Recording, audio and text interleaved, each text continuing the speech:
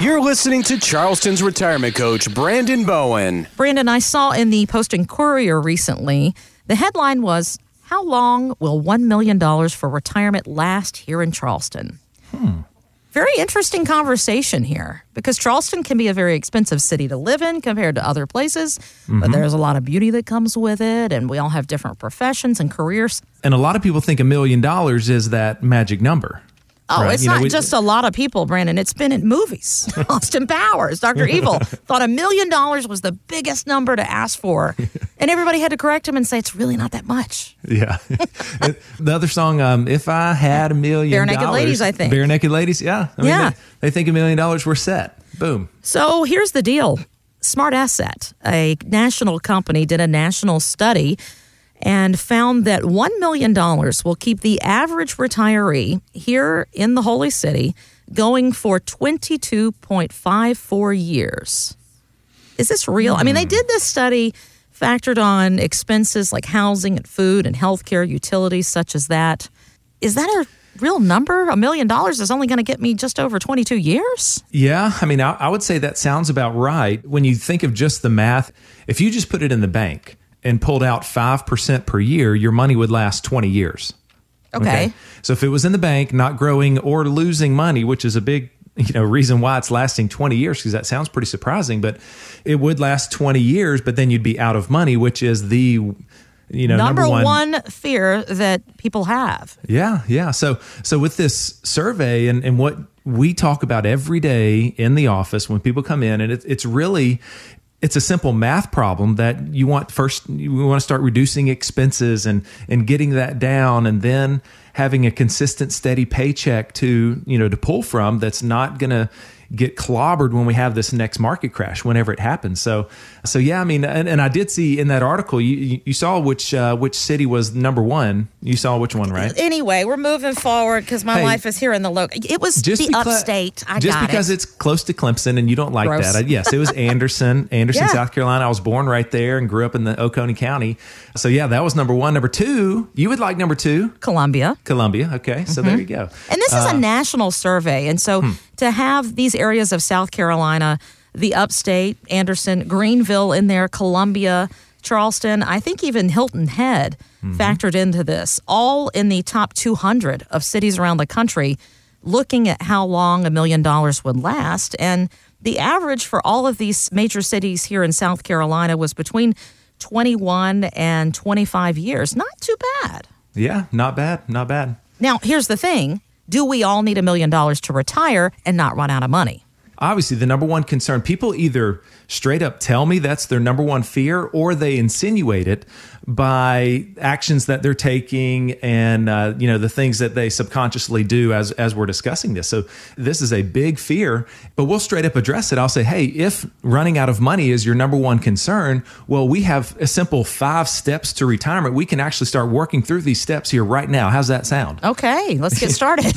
Yeah. And they're like, go ahead, hold on, let me grab a pen. And so we start working through that, and I'll go ahead and explain them to you now. If you're driving, you're going to have to keep both hands on the wheel here. I don't know, maybe. But if you can write this down, that'd be great. So the first step in your 5 steps to retirement here is calculate your expenses. Okay. So calculating your expenses. And so this, of course, implies that we've got to start paying down our debt. Okay. And Dave Ramsey talks about it all the time. If we can get that debt down, and I'm talking about especially our consumer debt, your credit cards, car, truck payment, things like that, right? I mean, I don't mind your house, you still having a house payment, as long as you have a nice low interest rate these days, we'll eventually get that thing down. So we want to get that debt down. So we need to calculate what our expenses are. Now, these expenses, I want that to include your vacations. You're going out to eat downtown Charleston. Even nail appointments. Yeah, I didn't think about that, right? Hey, we're thinking about different stuff here. There you go. Golf, your boat, whatever, right? Whatever lifestyle you want to have in retirement, I want you to put that on paper, and let's err on the high side, okay? So we need to know, because a lot of people, when they retire, they don't want to cut their expenses in half, their lifestyle in half. That's no fun. Every day is going to be a Saturday now. You don't have to go to that JOB. Now you're going to be thinking about what are some things we can do And a lot of that stuff costs money. We're running to Home Depot. We're running to Lowe's. We're doing home improvements. We are taking the boat out more often. We are, yes. So all of those things, that's going to, if anything, raise your whatever you are spending each week and each month. So anyway, calculate your expenses is the first step. The second step is then to start adding up all of your retirement accounts. Okay. Money that you have earmarked for retirement. That's going to be your 401ks and IRAs and all that stuff that you've been, most of your tax deferred dollars. Okay. So come up with that, number there. And that's where a lot of people think the $1 million would be. Third thing is to calculate your guaranteed income sources. All right. Now, a lot of people, this might only be Social Security these days, right? Where that's the only kind of income that you've got that should be there for the rest of your life, because pensions are long gone for a lot of people. For most people, yes. Yeah, but if you're one of the lucky ones that has a pension, of course, that would factor in right here. So you want to think through your pension options if you have a lump sum available or whatever you want to do there. Maximizing your Social Security benefits, that's very complex. So you want to look at, when did we think we were going to file for that benefit? Is it going to be 62 or maybe our full retirement age, or even wait till 70? So step 3 is to calculate all of that guaranteed income sources. And then the fourth step, this one is the hardest one. Now do the math with a retirement specialist. Okay. So if we now know, okay, here's what we need every month or every year, right? If we say, here's what we need, then we've got to just figure out a way to pay for that. And then you start with that guaranteed income source, and then whatever's left, that's that income shortfall that we talk about a lot. And so we've got to now make our retirement accounts fill in that gap right there. Okay. And so then that's where you have a lot of options. You can look at different ways to do this. And we just got to make sure we don't keep that money, what you've saved for retirement, we got to make sure we don't keep that money too risky, too exposed. Because now with 11 years into this bull market, we know that at some point we're going to have a big, nasty, hairy crash. That's coming at some point. And it's not that we're doomsdayers. It's just that's kind of how the market works.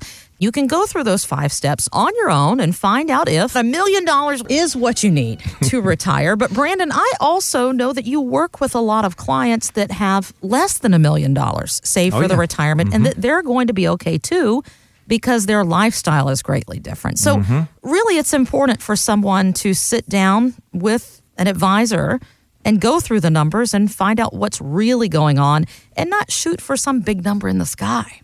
Yeah, and case in point, I can think of, numerous families where they've got a nice pension in play, and that could be a federal employee. So, families who have federal employees, or I've got one that actually was just in this past week. He worked at Boeing for a while, and so he's got kind of on the old plan that Boeing has, and so he's got really nice pension option, and so he's elected that, and so then, but his savings that he had saved in the VIP plan over there was right at about $400,000. And these guys, they are the most content retired couple. I've talked about them before on the show, Kristen, where they got a camper and did 6 weeks out west. Oh, yeah. Did the camper out there. Yeah. I mean, they are traveling. They're doing what they've wanted to do. And he's got $400,000 in the bank. They've got an income every year of right at $100,000. So think about that, right? So it is different with everybody. If you don't have the nice pension, then most likely your company, you had matching in your 401k might be bigger. It's an opportunity. You're going to have to do a little DIY. You're going to have to take that money and start setting up and basically getting your own private pension in place there to give you that consistent, steady income. Find out more at bowenfinancialgroup.com. Any comments regarding safe and secure investments and guaranteed income streams refer only to fixed insurance products. They do not refer in any way to securities or investment advisory products. Fixed insurance and annuity product guarantees are subject to the claims paying ability of the issuing company and are not offered by Retirement Wealth Advisors. Brandon Bowen is an investment advisor representative of Retirement Wealth Advisors Incorporated, an SEC-registered investment advisor. Bowen Financial Group, Retirement Wealth Advisors are not affiliated. Exposure to ideas and financial vehicles discussed should not be considered investment advice or recommendation to buy or sell any financial vehicle. This information should not be considered tax or legal advice. Individuals should consult with professionals specializing in the fields of tax, legal, accounting, or investments regarding the applicability of this information for their situation. Past performance is not a guarantee of future results. Investments will fluctuate, and when redeemed, may be worth more or less than when originally invested.